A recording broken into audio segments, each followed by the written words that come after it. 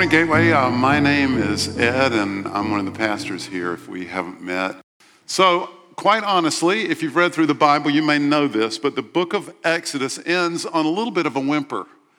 We'll try not to whimper too much this morning, but it does partly because Exodus is really part of the larger story. The books of Moses, sometimes called the Pentateuch or the Torah, are the first 5 books of the Old Testament: Genesis, Exodus, Leviticus, Numbers, and we're going to talk about that just a little bit this morning, and Deuteronomy. Those 5 books together form a kind of seamless whole. The book of Deuteronomy is a long sermon or series of sermons by Moses at the end of his life directed to the people of Israel before they went into the promised land. The book of Genesis, Exodus, Leviticus, and Numbers lay out the story of how it happened and how the people got to that point where they're about to enter into the promised land. And we've been looking at the book of Exodus. Well, this summer we've been looking at it for 17 weeks.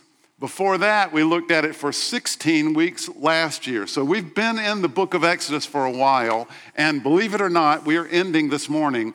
We're going to end by describing the building project, the giant building project that happens at the very end of the book of Exodus, and we'll just lay that out a little bit, piece by piece. And then, if you'll indulge me, just like a little parenthesis, I'm going to talk about a little chronological blip, a little thing that helps me read these books of Moses. Those of you who are interested in Old Testament history, you'll find this fascinating. For the rest of you, just try to endure that. And then we'll get to the end and we'll ask, so what?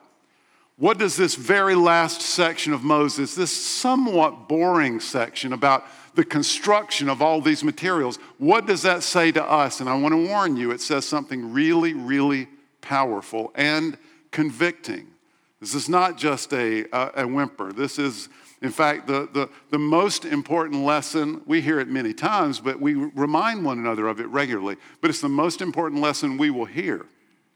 So, the building project, this chronological note, and then what do we learn from the final section? All right, first, the building project. And we're looking at chapters 35 through 40. So we're looking at the very ending section of the book of Exodus. And the first phase of the building project was a giving campaign. So let me read verses 4 and 5 and 20 and 21 of chapter 35. Moses said to the whole Israelite community, "This is what the Lord has commanded. From what you have, take an offering for the Lord. Everyone who is willing is to bring to the Lord an offering of gold, silver, and bronze, blue and purple, scarlet yarn, fine linen, etc., etc." He tells what they're supposed to bring. Then down verses 20 and 21. Then the whole Israelite community withdrew from Moses' presence, and everyone who was willing and whose heart moved him came and brought an offering to the Lord for the work on the tent of meeting, for all its service, and for the sacred garments. So this was a free will offering. It was not a tax. We should also note that it involved an investment. It involved giving of each family's richest resources. And they gave. They gave, in fact, so abundantly that ultimately the offering had to be stopped. I'm going to read 36, 4 through 6. So all the skilled craftsmen who were doing all the work on the sanctuary left their work and said to Moses, "Look, the people are bringing more than enough for doing the work the Lord commanded to be done." Then Moses gave an order, and they sent this word throughout the camp: "No man or woman is to make anything else as an offering for the sanctuary." And so the people were restrained from bringing more. Would that our giving today would be that abundant. The second thing that jumps out at us from the text is that the project required a great deal of skill.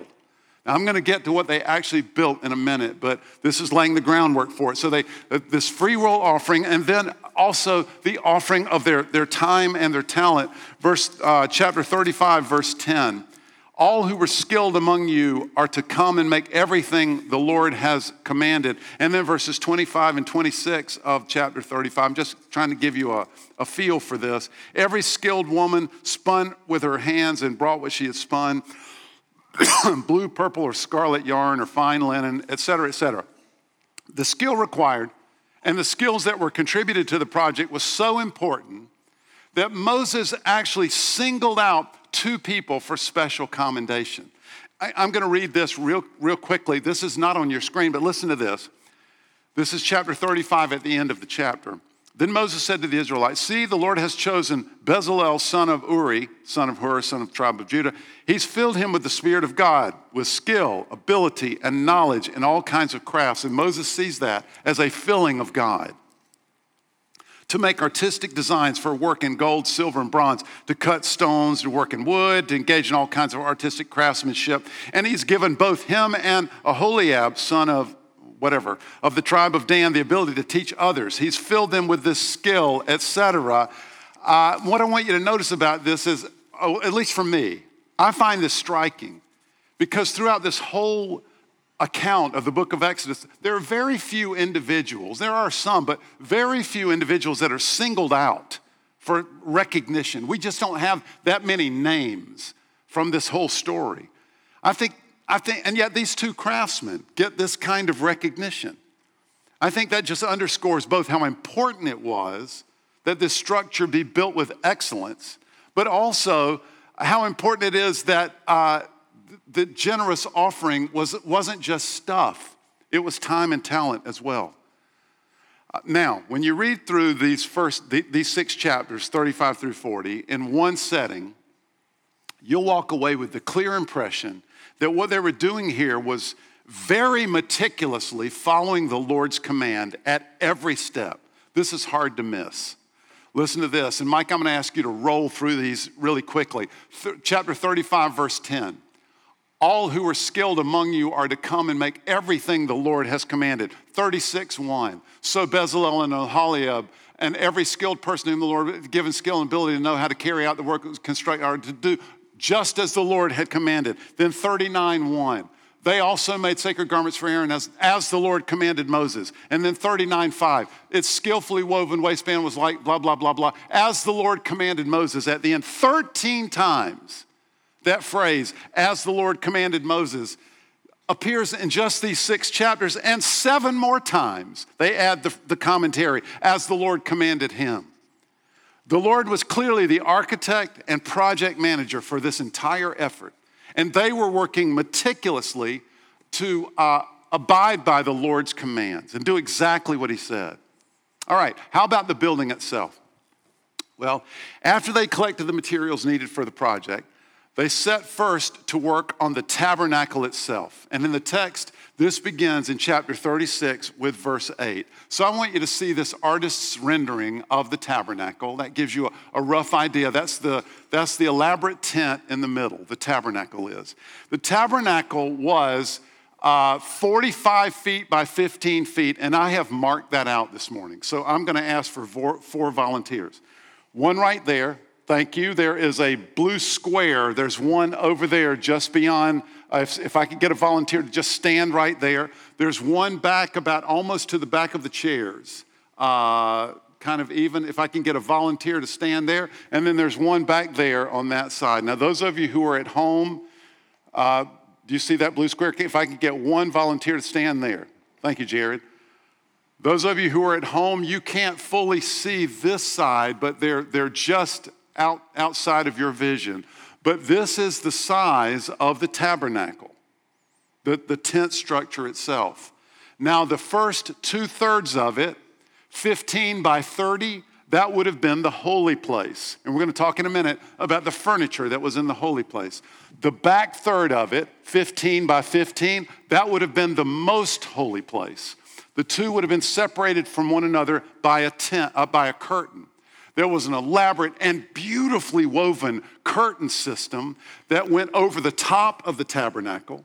It had they wove cherubim into the curtains and elaborately woven linen yarn, and those went over the top, and they also covered the front of the tabernacle, which was kind of the entrance. It was a beautiful curtain. And then there was a curtain that separated the holy place from the most holy place. So curtains over the top, curtains in front, curtains separating the divide. And then over the top of the curtains was a goat hair curtain, which was also finely woven. And over the top of that was a leather curtain that went over the entire structure to protect it. Thank you, guys. You may be seated.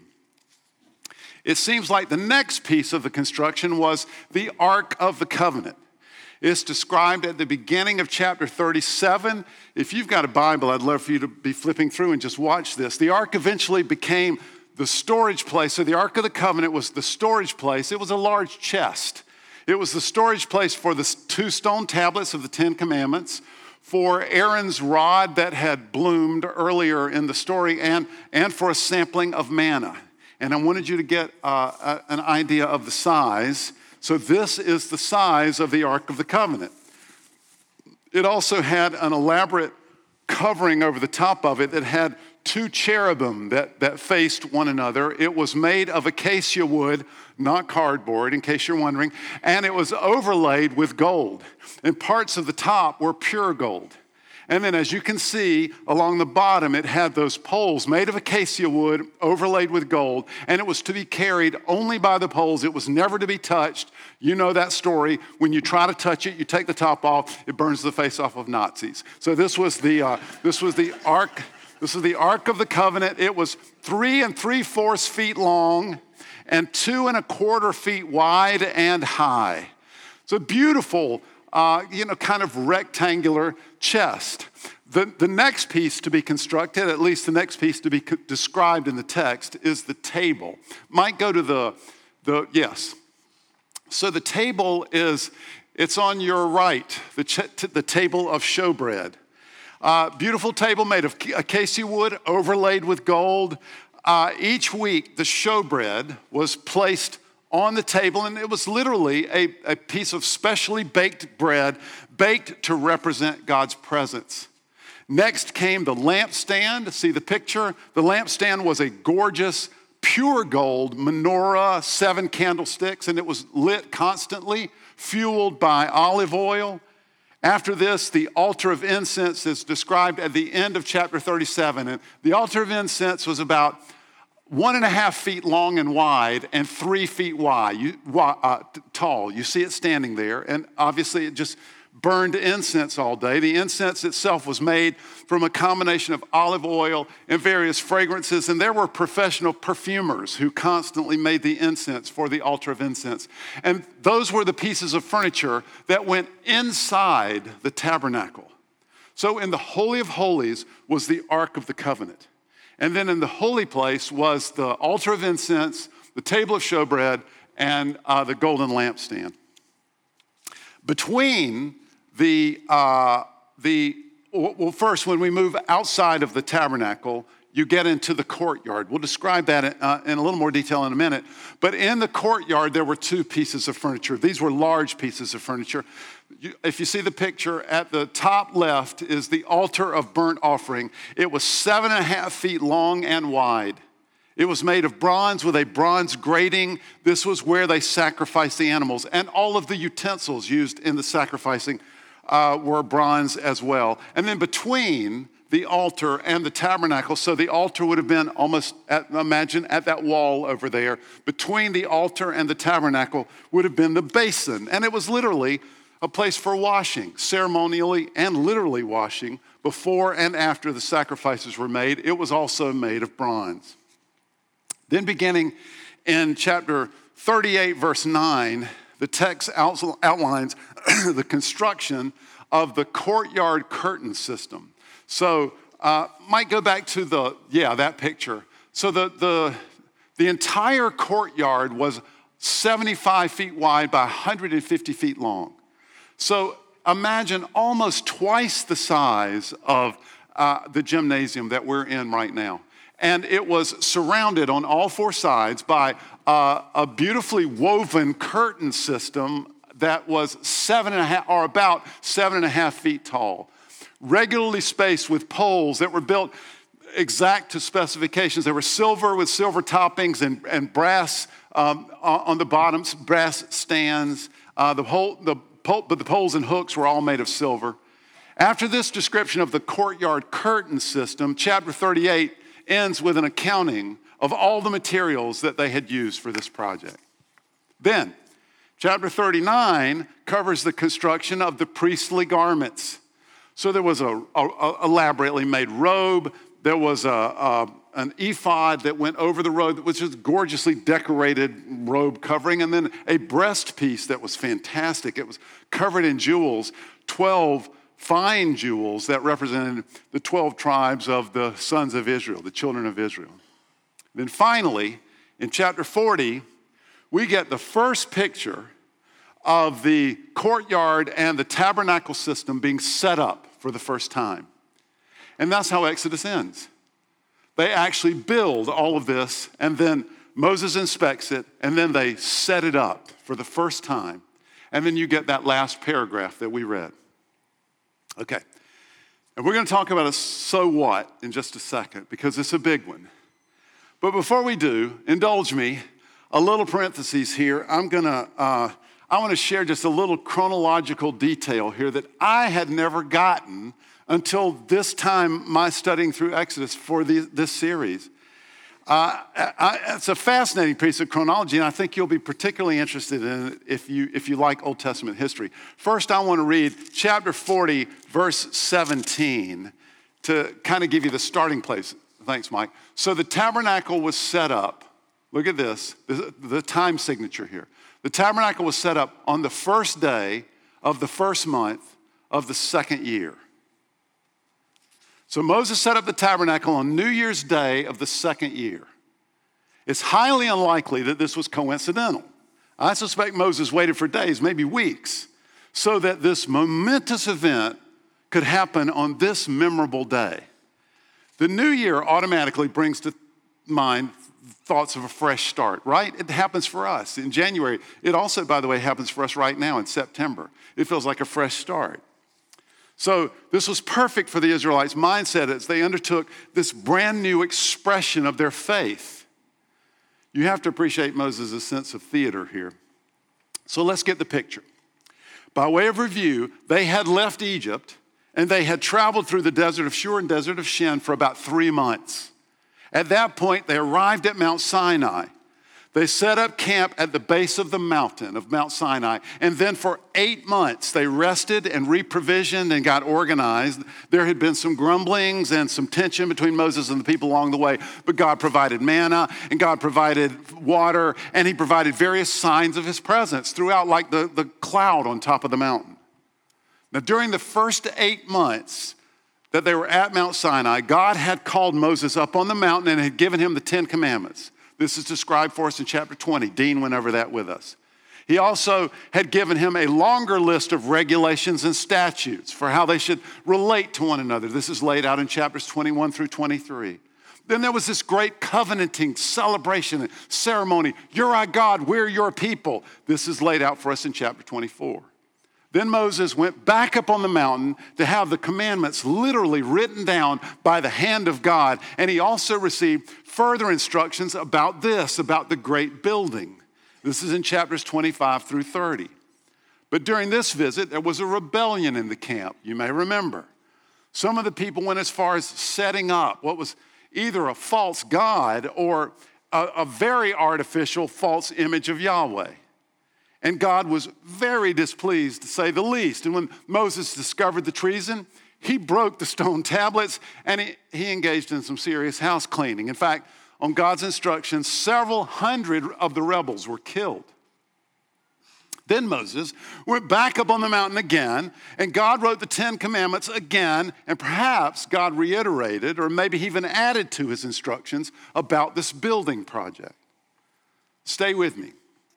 3 months they wandered. 8 months they were at Mount Sinai, during which time giving of the commandments. Twice there was the initiation of the covenant, great affirmation of their faith. There was the great rebellion. There was a time of repentance, and then they engaged in this building project. Now I want you to see something interesting, that the very last paragraph of the book of Exodus, which the girls read for us, gives us a big picture summary statement that sets us up really for the adventures that are going to come in the rest of their travelings until they get to the promised land. So I'm going to read that very last paragraph of the last section that the girls read again. This is verses 36 through 38. In all the travels of the Israelites, whenever the cloud lifted from above the tabernacle, they would set out. But if the cloud did not lift, they did not set out until the day it lifted, etc. Put a pin in that. Now, I want you, if you would, in your minds, to skip over to Numbers chapter 9. Genesis, Exodus, Leviticus, Numbers. Skip over to Numbers chapter 9. Mike, bring that up on the screen. On the day the tabernacle, the tent of the covenant of law, was set up, the cloud covered it. From evening till morning, the cloud above the tabernacle looked like fire. This is how it continued to be. The cloud covered it at night, and it looked like fire. Whenever the cloud lifted, recognize that? Whenever the cloud lifted from above the tent, the Israelites set out. Wherever the cloud settled, the Israelites encamped. In other words, this Numbers passage is almost exactly the same wording as the end of Exodus. And it refers to exactly the same event. We're at the same point in history in both accounts. Then, just a chapter later, in Numbers chapter 10, verses 11 and 12, I know some of you are lost already, but stay with me. Numbers 10, 11, and 12. On the 20th day of the second month of the second year, the cloud lifted from above the tabernacle of the covenant of law, and then the Israelites set out from the desert of Sinai and traveled from place to place, etc. The time signature here is 48 days. Day 1, month 1, year 2. Day 20, month 2, year 2. 48 days later, that's the first time they set out from Mount Sinai, packing up the tabernacle, taking it with them. So again, 3 months they traveled around, 8 months they were at the foot of Mount Sinai, a bunch of stuff happened. Then for 48 days more, they waited on God to tell them to move. And during those 48 days, God gave them all of the instructions of the book of Leviticus and the first 9 chapters of the book of Numbers, the census taking. Honestly, I never realized that until this time studying Exodus. The entire book of Leviticus, first section of the book of Numbers, all happened at Mount Sinai during the month after they set up the tabernacle, waiting for God to tell them to move. And then the rest of the book of Numbers tells the rest of their story and their journey on their way to the promised land.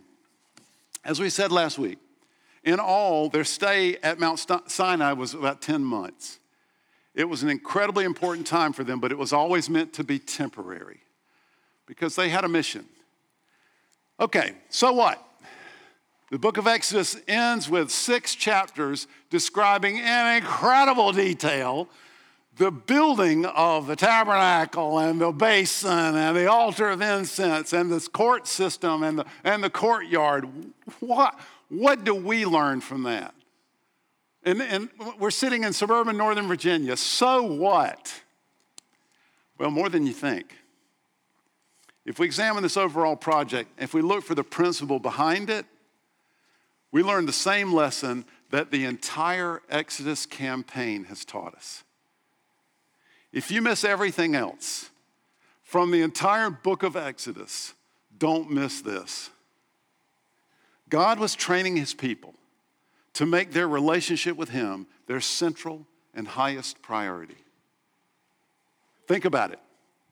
They were traveling, of course, so think of the demands on your family of living as a Bedouin like this and away from your home, away from everything you've known. Think of the tensions. Think of the health concerns, the concerns about provision, protection, among many other things.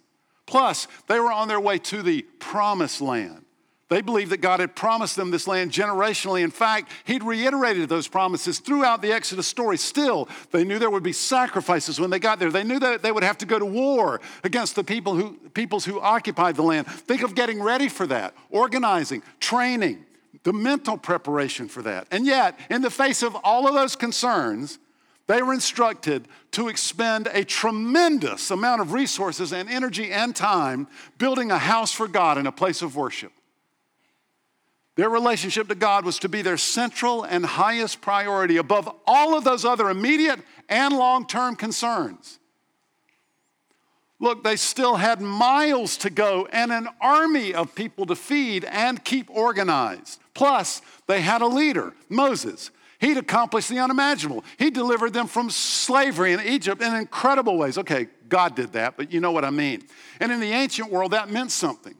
Moses he should have exacted tribute from them. They could have, culturally, they should have built a tabernacle for Moses. But first, They built an elaborate and finely crafted home for God. They had an army to feed, and yet they collected valuables in order to build a center for the worship of God. They do this as a first priority, and it required an extensive investment of time, talent, and treasure. In fact, considering all the factors surrounding their lives, this could have been considered a wasteful use of valuable resources. There was an extensive amount of training involved in this project. Craftsmen and women were training others to sew, to build, to refine. There was an extensive amount of planning involved. There was an extensive amount of infrastructure needed just for the collection, much less the building. All of that effort drove home the point that their relationship with God was to be their first and their highest priority. And then the tabernacle, everywhere they went, occupied the central place in the camp. No matter where you were in the camp of the children of Israel, you could see the tabernacle at the center of their lives, individually and corporately. The very center, their lives were organized around a place of worship. As part of the collection, they were to bring the first and the best of their resources. As part of the construction, they were to employ the best and highest of their skills. A constant reminder that their relationship with God was to be their highest and central priority. And this was God's message throughout the whole Exodus event. Think of all that God had done throughout this story. Through the plagues in Egypt, he had embarrassed the Egyptian powers and the fake Egyptian gods. Through the desert journeys up to this point, he had reminded them constantly that he will provide, but they must depend on him daily. In fact, the manna that he provided, it spoiled after one day. Through the statutes and regulations, he taught them that their way of life must be governed by reference to him and his character. Their relationships with one another must be governed by him and his character. Even their relationships with their animals had to be governed by him and his character. In the 10 Commandments, he offered them the best ways to live, and the best way to prosper. And it begins with putting him first. No other God before me, no other cause before me. And don't imagine what I am. Don't make it up. No images. Let me show you what I am and trust in that. Everything you do is done in reference to me. And now I want you to expend the best of your resources, the best of your energy, the best of your time, and I want you to make a place of worship, a home for me, at the center of your energy, at the center of your resources, at the center of your very lives. I will be there at the center, or I will be nowhere at all. If you miss everything else from the book of Exodus, don't miss this. God is training his people to make our relationship with him our central and highest priority. Now, we are about to enter into a new season as families, as individuals, as a church, aren't we? That's how we think about fall, typically. Well, as you think about your schedule this fall, make your relationship with God your central and your highest priority. You know that illustration, you've probably seen it at some corporate event. I was going to actually do it physically this morning, but I'll save it for another time. You know, you get a big glass jar and you have one big rock. And you got maybe 5 mid-sized rocks, and you got a whole bunch of pebbles. And you're instructed, put them all in the big jar. And of course, the person who's arranged all this, they know that they'll all fit. But you pour in the pebbles, and then you dump some of the mid-sized rocks in, and there is no space for the big rock. You can't get it in. It won't fit. You go through 2 or 3 iterations before you realize that in order for it all to go in, you have to start with the big rock. If you put the big rock in, and then the mid-sized rocks around, then you pour in the pebbles, it'll fill in all the spaces and everything fits. As you think about your schedule this fall, make your relationship with God your central and highest priority. Week by week. The vacations that you plan this fall, the events that your kids are doing. As you think about your resources, start your planning and your expenditure with your relationship with God. Don't start with planning for your taxes. Don't start with planning for your vacations. Don't start with planning for your kids' travel teams. Start with the big rock, and everything else can fit. If you start with the pebbles, the big rock will not go in.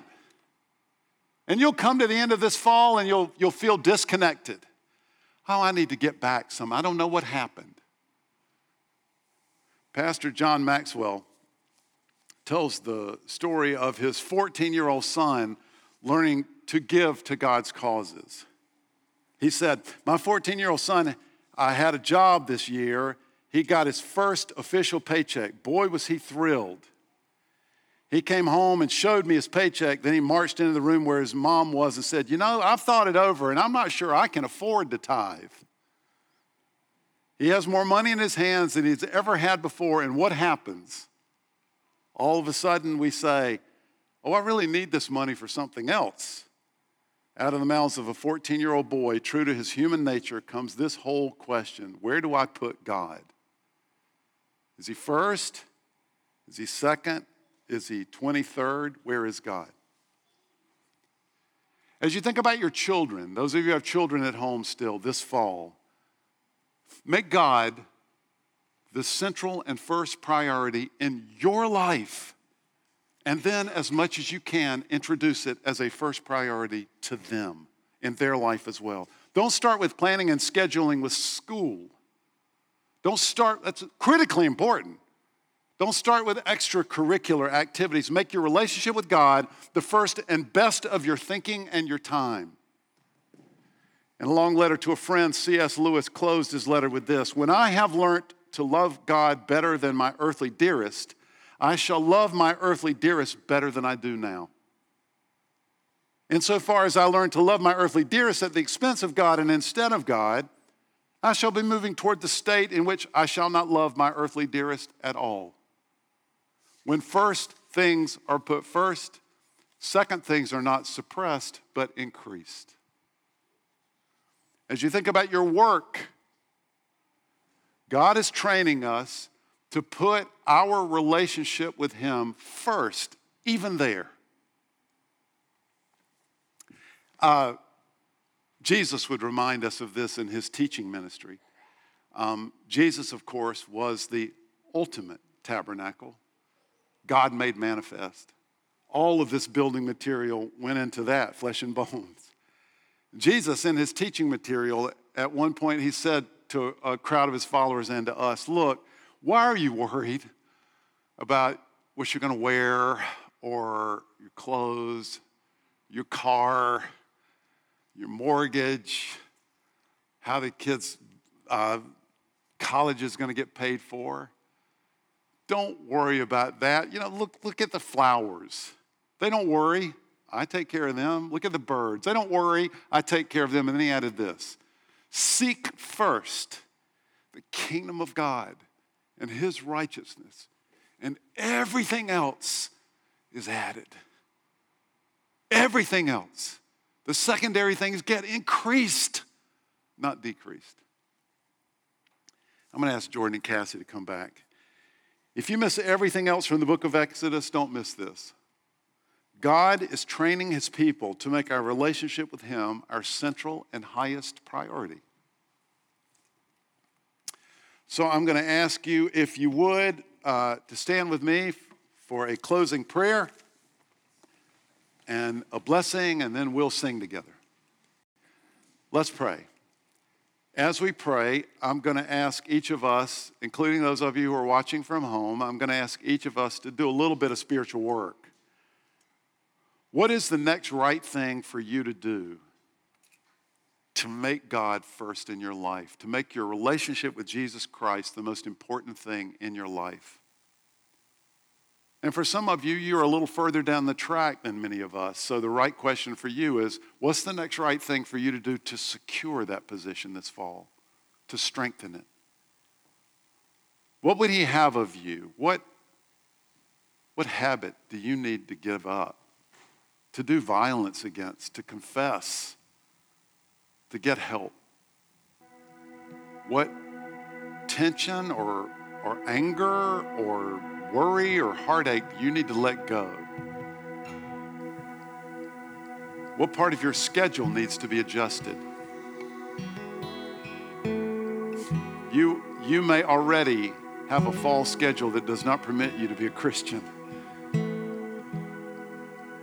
You cannot meticulously follow the Lord's instructions. You don't have time to listen to him.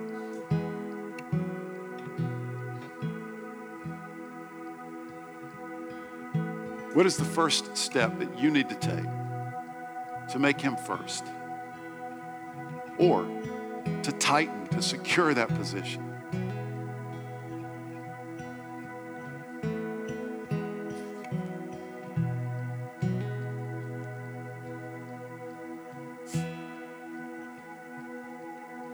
We are calling on you, God, the God of Jacob, the great God of Mary, the God of Moses who split oceans.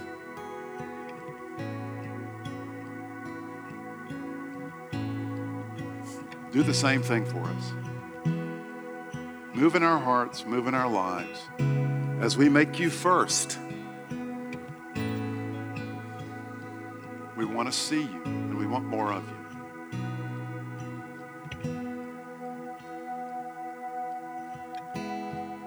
Gateway,